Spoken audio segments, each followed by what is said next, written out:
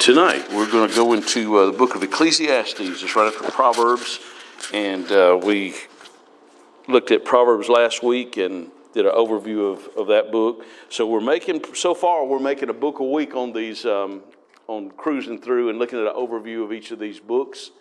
And this is working. I hope it is. There it goes. So when we looked at Proverbs last week, we talked a little bit about how all three of these books, for the most part, with the exception maybe a couple of chapters in Proverbs, were written by Solomon, and probably during the time of being a king, probably maybe early years of being a king. And Ecclesiastes was written in the later years of his life.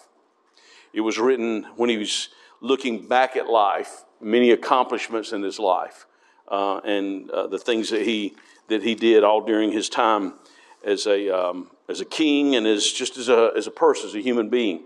So we'll look at this book tonight. It's 12 chapters, and the key word in the book is vanity. And as we've seen in each of our studies so far, there's usually key phrases and sometimes key passages. Each book, the way that it's written, the style is different, of course. The style of Ecclesiastes is different from the style of, say, 1st, 2nd Chronicles. Because 1st, 2nd Chronicles gives a running biography, if you want to use that word, of the different kings of Israel and of Judah in the Chronicles books. And so it's written, it's a different type of writing. And the book of Ecclesiastes is you almost would call it, to some degree, a biography of Solomon himself, because much of his life is found in this in this book. And so there's some really interesting things in Ecclesiastes, and we'll look at those as we go through this. So there are 12 chapters in the book of Ecclesiastes. There are a lot of sayings. Now, the thing about Ecclesiastes, you see the word wisdom like you do in Proverbs, but one of the things about Ecclesiastes is in Proverbs you'll see a verse about the tongue. And then the next verse will be something about wisdom and something about the fear of the Lord, or something about maybe something about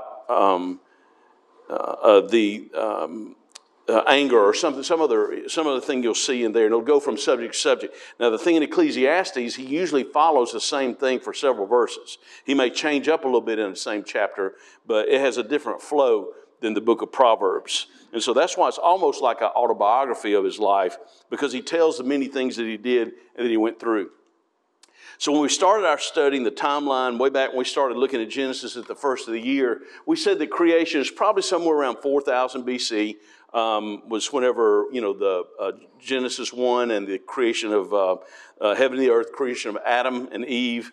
So that gives you, just an idea of the time frame between then. So about 3,000 years passed to Proverbs, and a little more than that to Ecclesiastes. So it was probably written maybe all in 1 year of his life, most likely in the later time of his life, about 947 BC. So written just several years, I guess, really after Proverbs was written.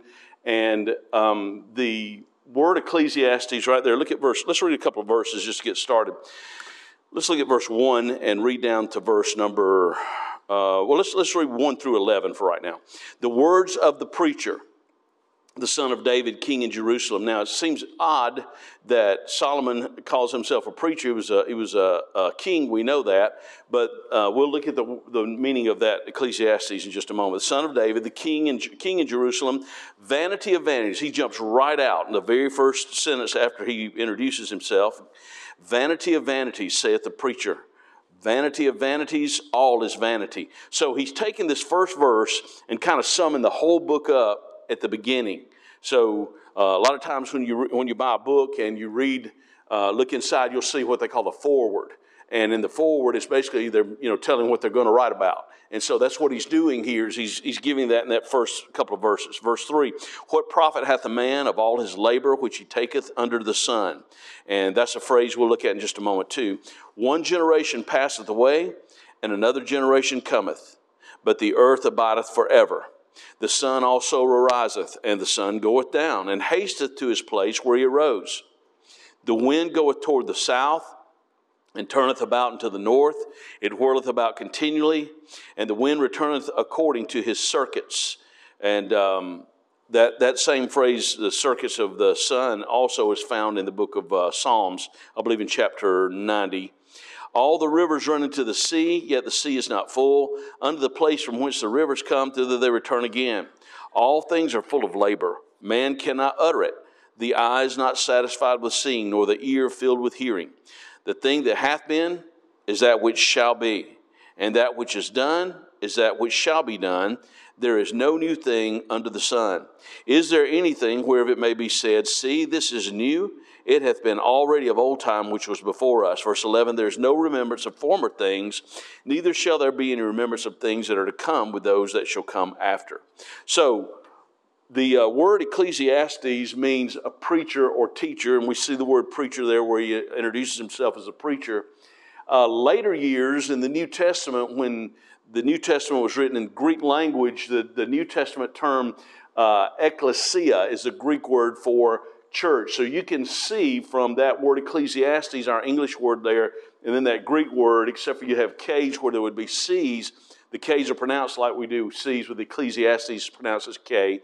And so and we use it in later years, New Testament terms, and during the time we live in, you hear the word sometimes ecclesiastical. That's a long word meaning basically the sum of Christianity, all various denominations. And so he refers to himself as the preacher, and in the beginning there. Then you see that word vanity of vanities, and we'll talk about that in just a moment. But to whom was it written? Well, it was written to everyone, and it was written in Solomon's older years.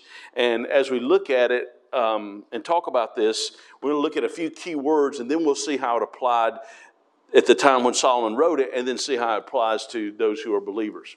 The word vanity, we just read it several times, is found 28 times throughout the book of Ecclesiastes. So that is pretty much the theme of the whole book. We'll define this in just a moment.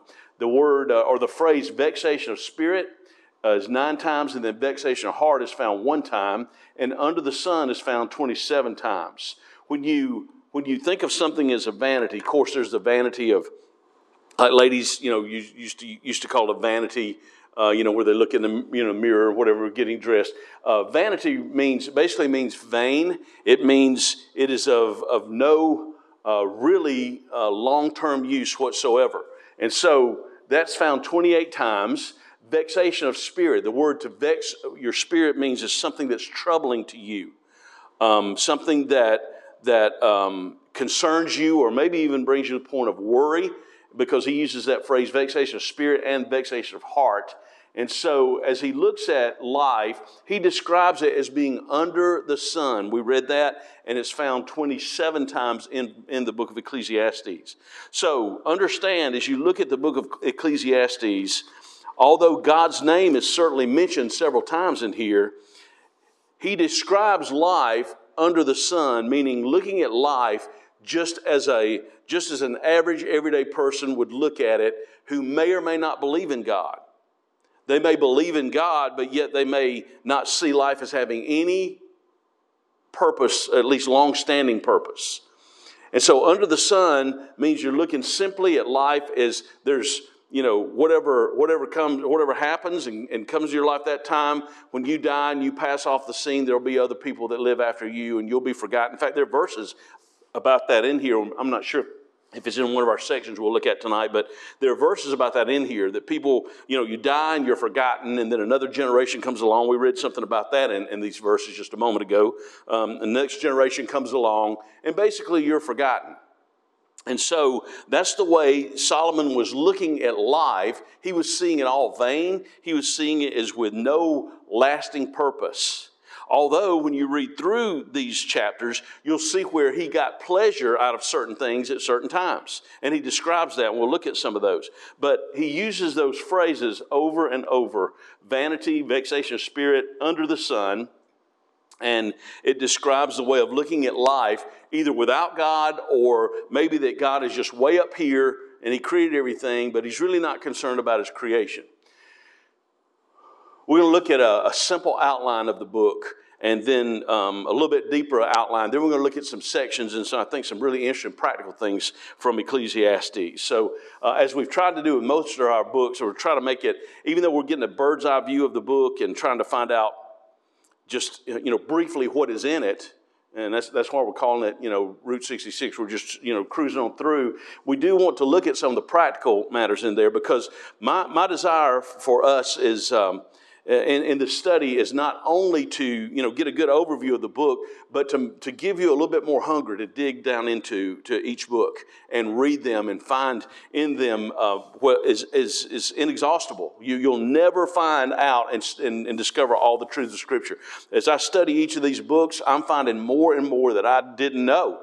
And that's the way it is when you study the Bible. You're going to find more you didn't know, and you take what you learn and build on what you already know. That's how you learn your way around Scripture, and that's what I'm hoping we'll do.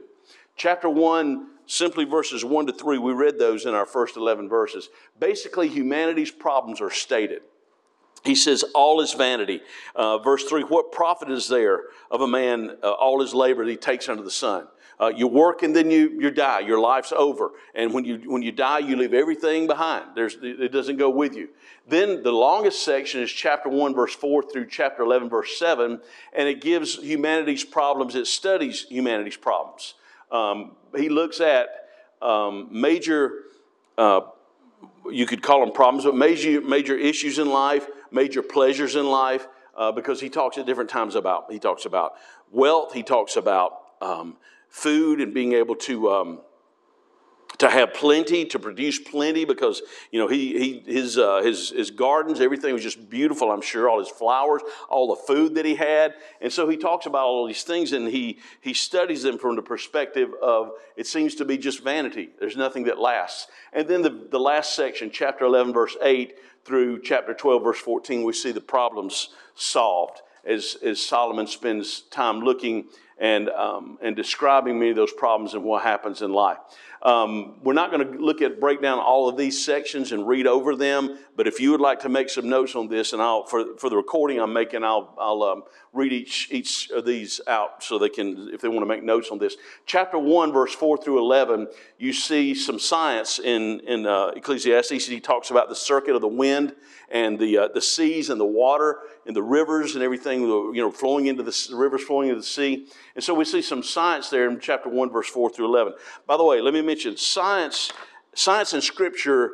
Real science never contradicts Scripture, and Scripture will never contradict real science. If it's real science, it will not contradict Scripture. When you hear somebody talk about millions and millions of years ago, they're not in reality. They're talking about some fantasy. So science and Scripture do not contradict. They complement each other. And so a lot of Christians are afraid, thinking that, oh no, science is going to prove the Bible wrong. If science has something and it's true, the Bible somewhere has stated it. Even if it might be in general terms, the Bible has stated it somewhere, like with creation and so forth. It's made it clear. So science is one of those things. Chapter 1, verse 12 to 18, there's a good bit about philosophy. In fact, a lot of the whole book is about that. But chapter 1, verse 12 to 18, philosophy of life.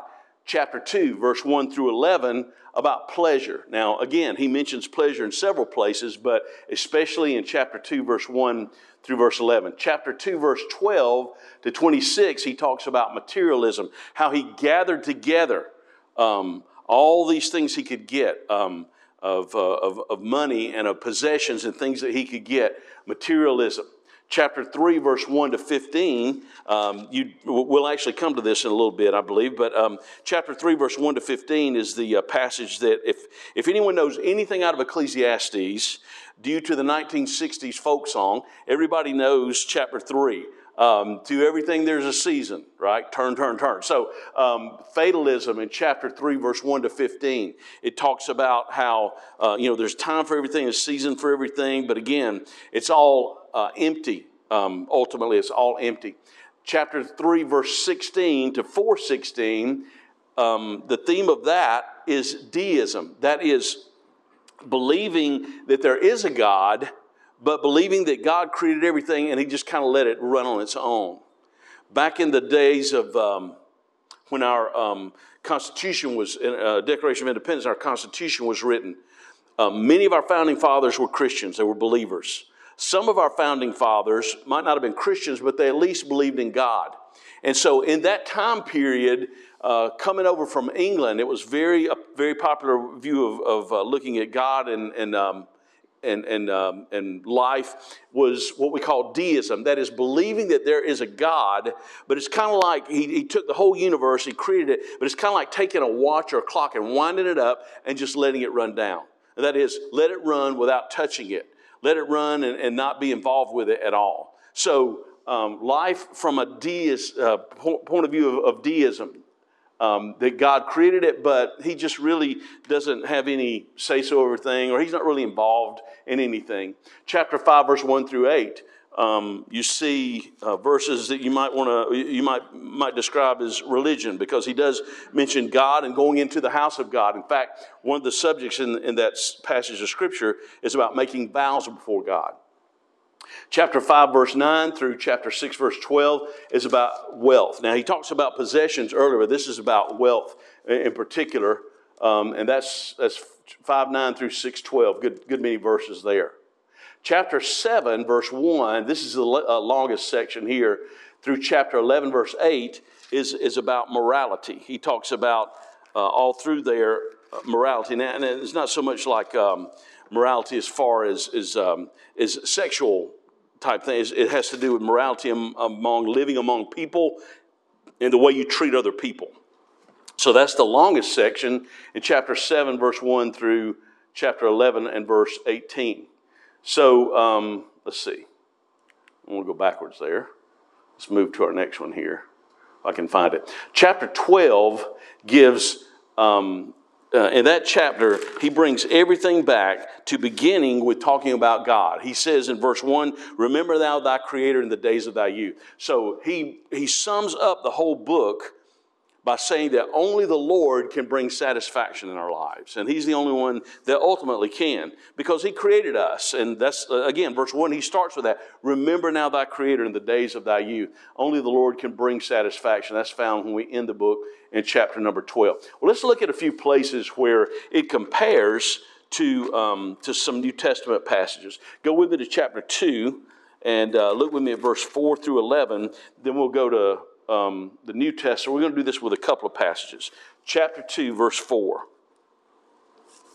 I made me great works. I builded me houses. I planted me vineyards. I made me gardens and orchards. Man, all the places he had of gardens and everything, it must have been beautiful. I planted trees in them of all kind of fruits. I made me pools of water to water where the wood that bringeth forth trees. And those probably were very beautiful, I'm sure. Verse 7, I got me servants and maidens and had servants born in my house. Also I had great possessions of great and small cattle above all that were in Jerusalem before me. I gathered me also silver and gold and the peculiar treasure of kings and of the provinces. I got me singers and men singers and women singers, and the delights of the sons of men as musical instruments, and that of all sorts. Verse 9, so I was great and increased more than all that were before me in Jerusalem. Also my wisdom remained with me, and whatsoever mine eyes desired, I kept not from them. I withheld not my heart from any joy, for my heart rejoiced in all my labor, and this was my portion of all my labor. Then I looked on all the works that my hands had wrought, and on the labor that I had labored to do, and behold, all was vanity and vexation of spirit, and there was no profit under the sun. He was just telling all these great things that he had accomplished, all these great things that he owned or that were made either by himself or by his servants. And then he sums it up and says, it's all vanity. It's all vexation of spirit. Go over to chapter 12 of Luke with me for a moment. And verse 15. Very similar to this guy, except we see later on that at least Solomon acknowledges the Lord. Chapter 12 of Luke, verse 15. And he said unto them, take heed and beware of covetousness, for a man's life consisteth not in the abundance of the things which he possesseth.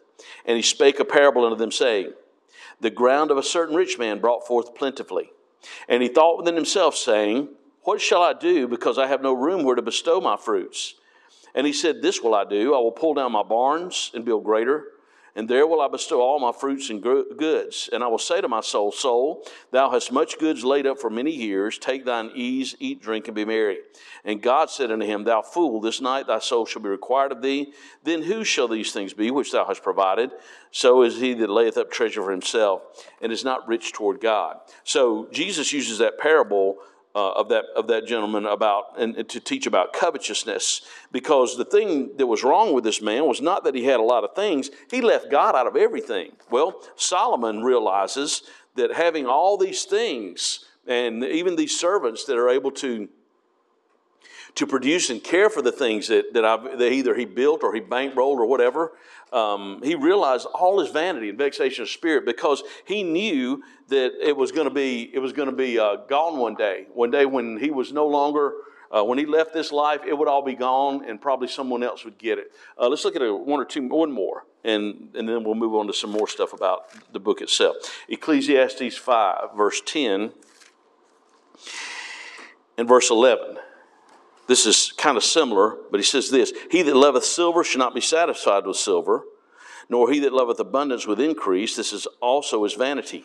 When goods increase, they are increased that eat them.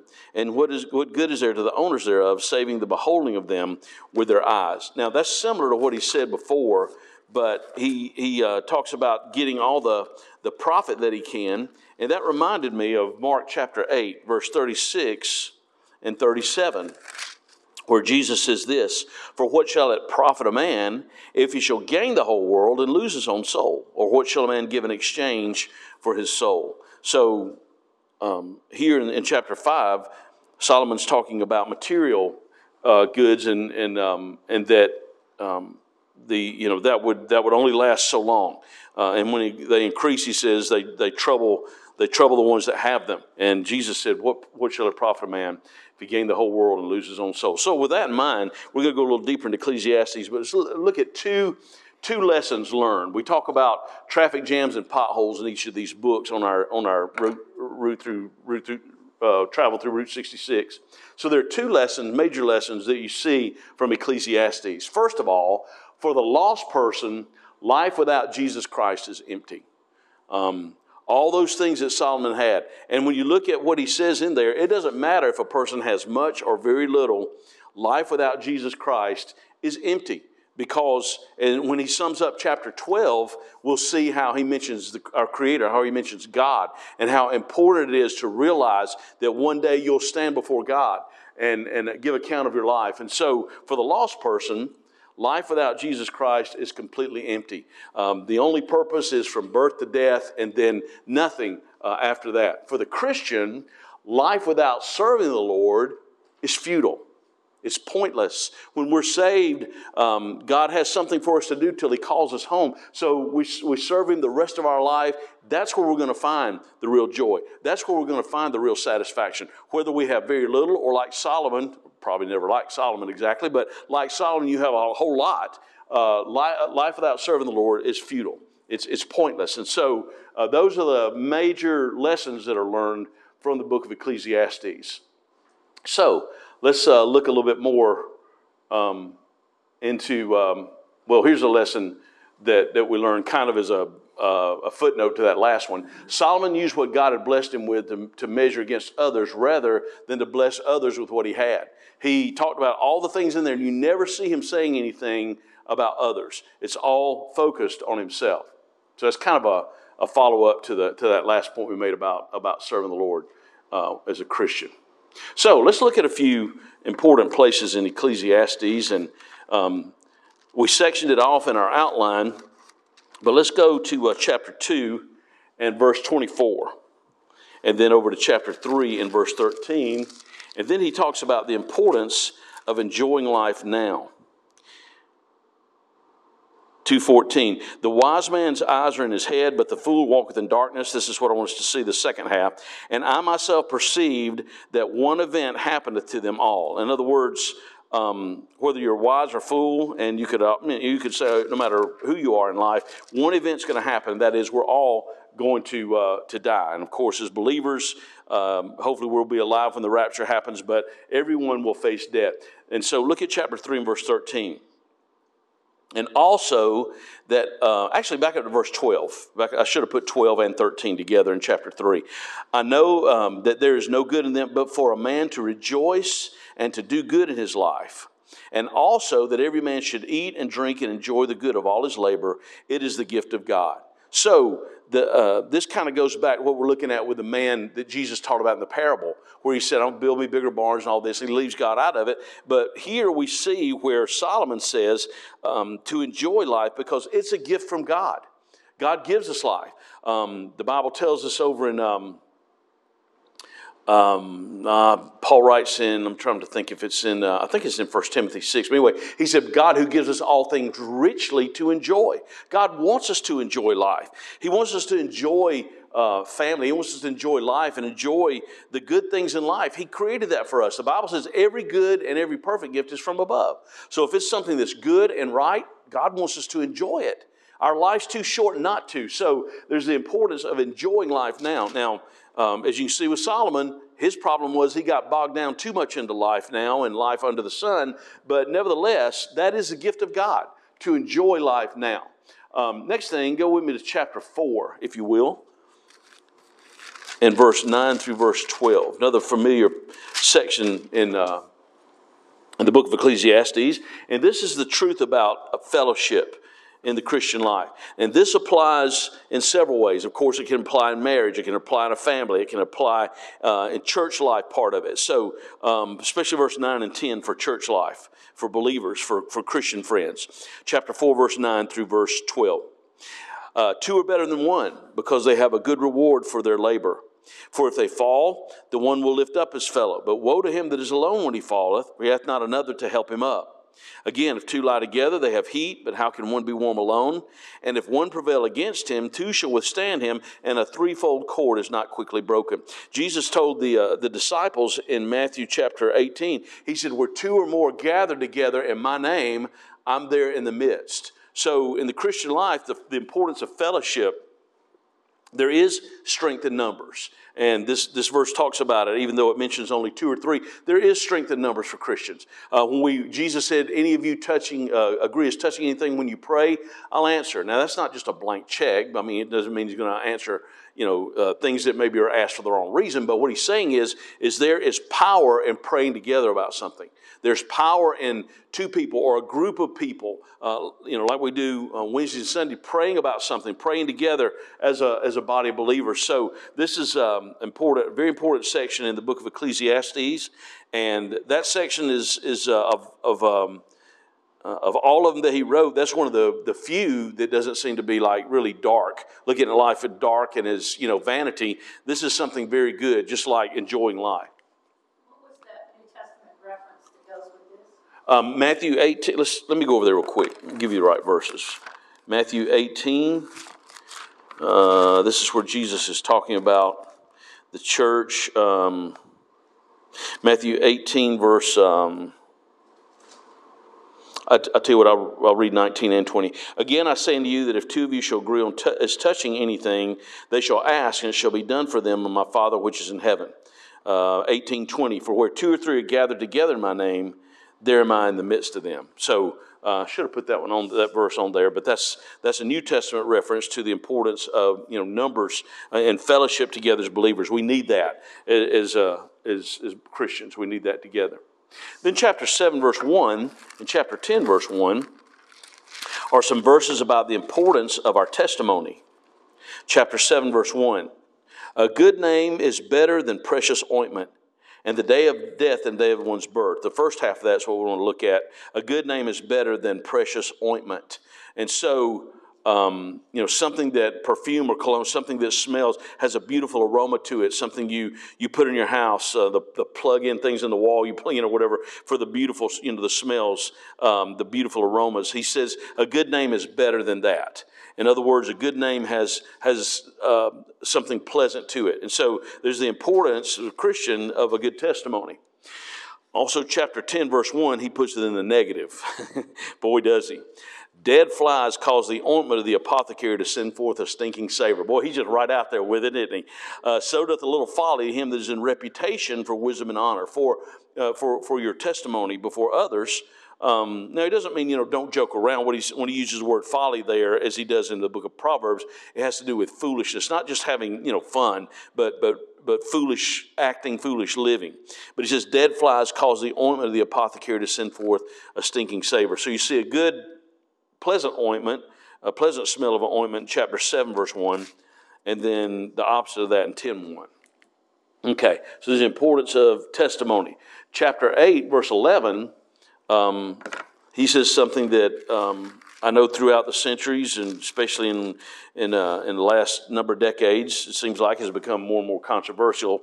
But in chapter 8, verse 11, he talks about capital punishment. He says this, because sentence against an evil work is not executed speedily, therefore the heart of the sons of men is fully set in them to do evil. Now, whatever sentences for whatever crimes that are committed, however they fit the crime, so to speak, one of the problems in our nation, and we're probably not the only country that has this problem, but one of our problems is the very first part of that verse, because sentence against an evil work is not executed speedily. There are those that they may get caught, may get arrested for something, and then they sit, they sit in jail for forever, or it's forever before their trial comes up. And if it's something that's really, really something that deserves some type of punishment or something like that, when people think, well, I can get away with it, that's probably one of the biggest problems that any justice system has, any legal system has. Romans chapter 13 talks about the higher powers, and it says that the Bible calls those who execute those judgments as it would be policemen, it would be judges. The Bible calls them ministers of God. That's what it says in chapter 4 of Romans, verse number 13. And they're the minister of God for good, it says. But if thou do that which is evil, be afraid. So Paul talks about that very thing in Romans 13, capital punishment. And so even Solomon says, way back there, he says, because sentence against an evil work is not executed speedily, therefore the heart of the sons of men is fully set in them to do evil. So without a swift and correct justice system, then justice is going to go completely out the window, and I believe that's happened in a lot of cases. All right, chapter 9, if you will, and verse 5. This is a proof text for some of those that teach what's called soul sleep, but this does not teach soul sleep at all. Chapter 9, verse 5. For the living know that they shall die, but the dead know not anything. And so that phrase there is used by some to teach that your soul sleeps when you're dead. But again, you have to understand, Solomon is writing this under the sun. He's writing it as if life just has, once it ends, there's no more meaning after that. So that's not at all what that's talking about. It's not talking about soul sleep. The Bible says in 2 Corinthians 5, to be absent of the body is to be present with the Lord. So when you die, your spirit and soul go to be with the Lord. If you're saved, they go to be with the Lord. And so that's certainly not what that means. It's just talking about once you're gone, there's no remembrance of you, and no one's, people will forget you over time. Family, loved ones, but they'll remember you, but others will forget you over time. And that's just the way life is, unfortunately. And, unless it's in a history book or something, there are a lot of names that are forgetting over time. Look at chapter 10, verse 20. The Bible has several places where we get some of our figures of speech. And even though this figure is not really used right here, it's pretty close. Chapter 10, verse 20. Curse not the king, no, not in thy thought. And curse not the rich in thy bedchamber, for a bird of the air shall carry the voice, and that which hath wings shall tell the matter. That's where a little bird told me comes from, I think. And so it says, be careful what you think or even say or even think. He said a little bird might tell somebody. So we get that figure of speech from there in chapter 10, verse 20. Look with me at chapter 12, if you will. And this is, not chapter 12.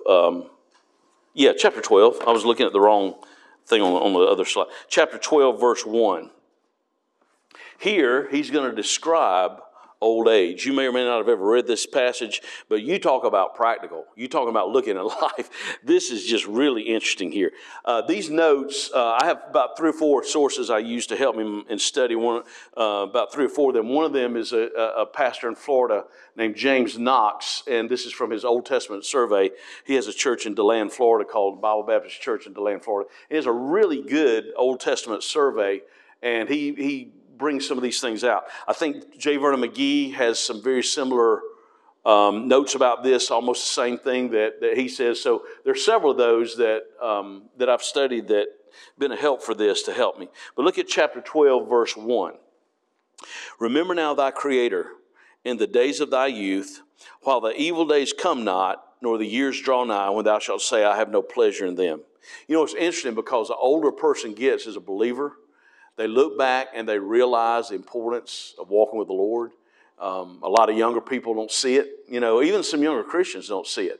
But it's like, you know, remember your Creator while you're young, because there are going to be days where you have no pleasure in those days. In other words, they're going to be difficult days.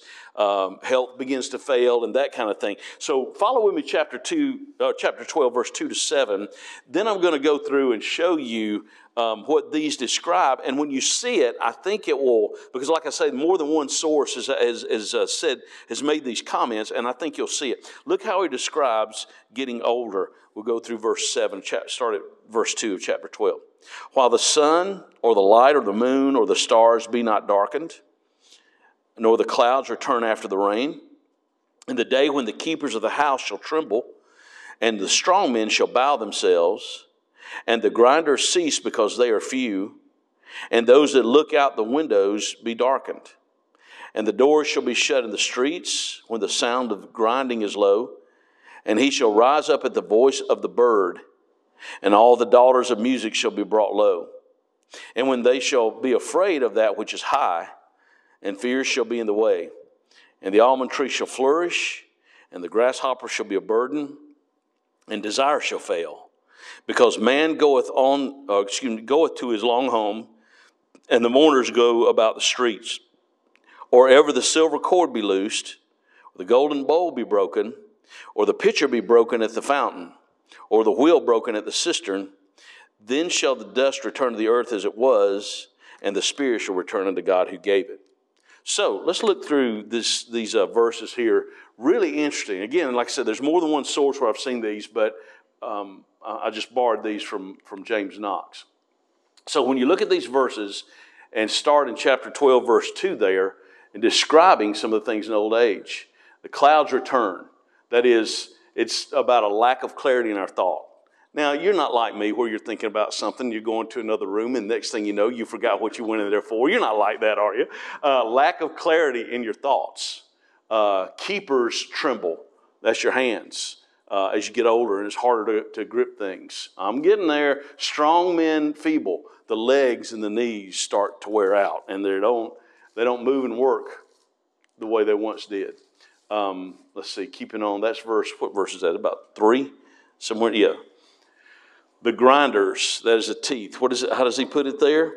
In verse number, the grinders cease because they are few. Now, I'm not going to ask you if you lost any teeth. I've lost one.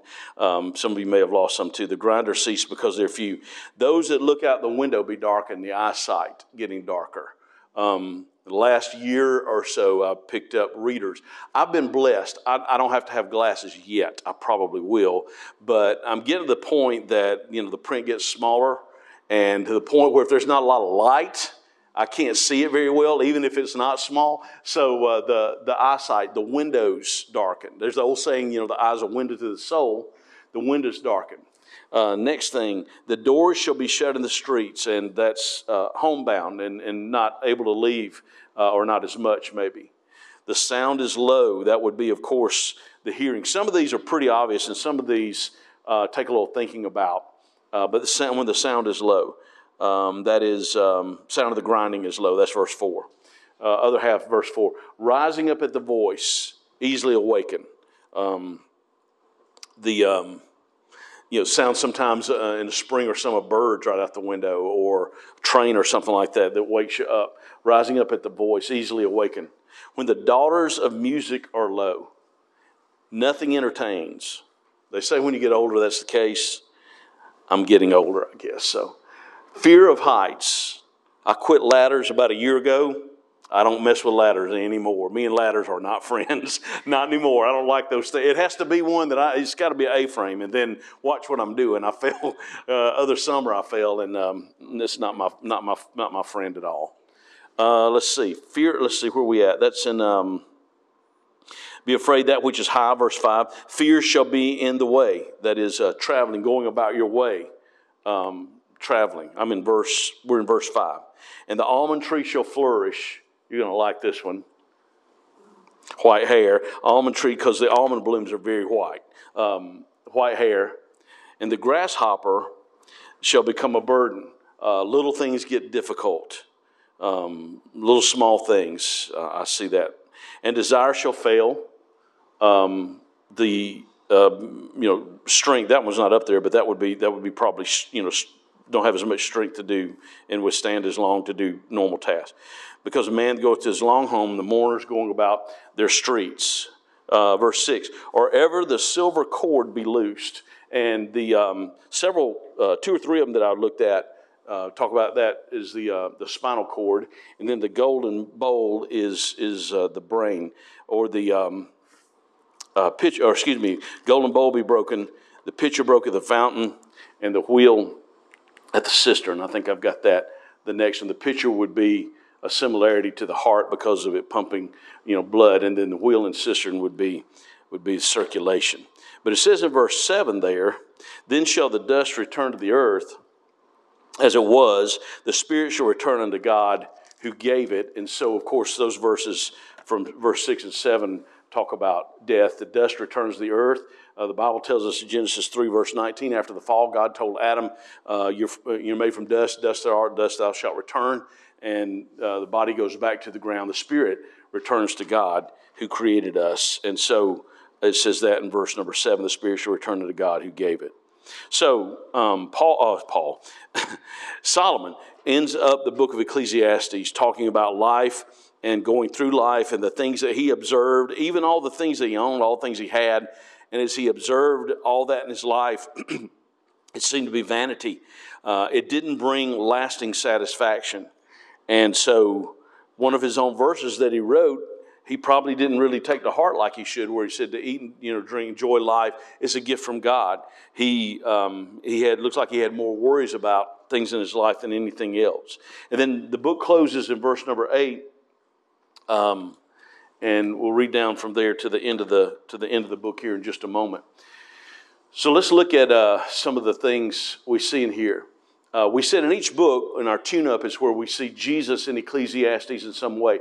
Well, the entire book is that he's the one that gives life real meaning. Faith in Christ gives any person real meaning. We trust him as Savior because all these things, no matter how much or how little we have, without him it doesn't really mean anything. He gives that real, genuine meaning. Then chapter 12, verse 1, where Solomon talks about remembering your Creator. He's seen there as Creator. And then we'll see in verse 11 in just a moment, shepherd is mentioned, and Jesus, of course, is our shepherd. He's our great shepherd. Some of the verses in Ecclesiastes, there's so many verses that you could go back and read and maybe even memorize. Chapter 3, verse 11, that section about there's a time for everything. He's made everything beautiful in his time. We have a chorus we sing. It's in our hymn book we sing sometimes. He makes everything beautiful in his time. Chapter 9, verse 10 is another favorite verse. And it's a verse about being diligent in our life and committed to things that we do to put everything in it. Chapter 9, verse 10, whatsoever thy hand findeth to do, do it with thy might. For there is no work, nor device, nor knowledge, nor wisdom in the grave whither thou goest. So he says, while you're here and living this life, do everything to the fullest. There's a similar verse in Colossians 3 where Paul says, whatsoever you do all to the glory of God, right? So very similar to this verse, whatsoever thy hand findeth to do, do it with thy might. Chapter 12:1, we saw, remember thy Creator. And then when we get back to chapter 12 in just a moment, the last verse we'll see here in just a moment. So go with me back to chapter 12, verse 8, and we'll finish out the book. where he concludes everything with that phrase in verse 8. Vanity of vanities, saith the preacher, all is vanity. So remember, we saw that in the second verse of chapter 1, and he says the very same thing in this verse in chapter 12, verse 8. Verse 9, moreover, because the preacher was wise, he still taught the people knowledge. Yea, he gave good heed and sought out and set in order many proverbs. And I believe he's referring to the Proverbs, that he wrote the book of Proverbs there, of course. Verse 10, the preacher sought to find out acceptable words, and that which was written was upright, even words of truth. The words of the wise are as goads. They stick, is made to stick into an animal, a cow or something, to get them to go the right direction. And as nails fastened by the masters of assemblies, which are given from one shepherd. And we talked about Jesus as our shepherd, verse 12. And further, by these, my son, be admonished. Of making many books there is no end. And Solomon by this time had written 3, and next week will be probably the first one he wrote. We'll look at the book of Song of Solomon.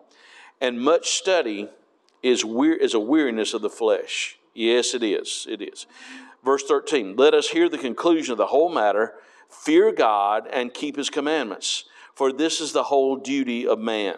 So, Solomon's talking about, Christian living from an Old Testament standpoint to fear God, to keep the things he said.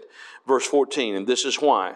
For God shall bring every work into judgment with every secret thing, whether it be good or whether it would be evil.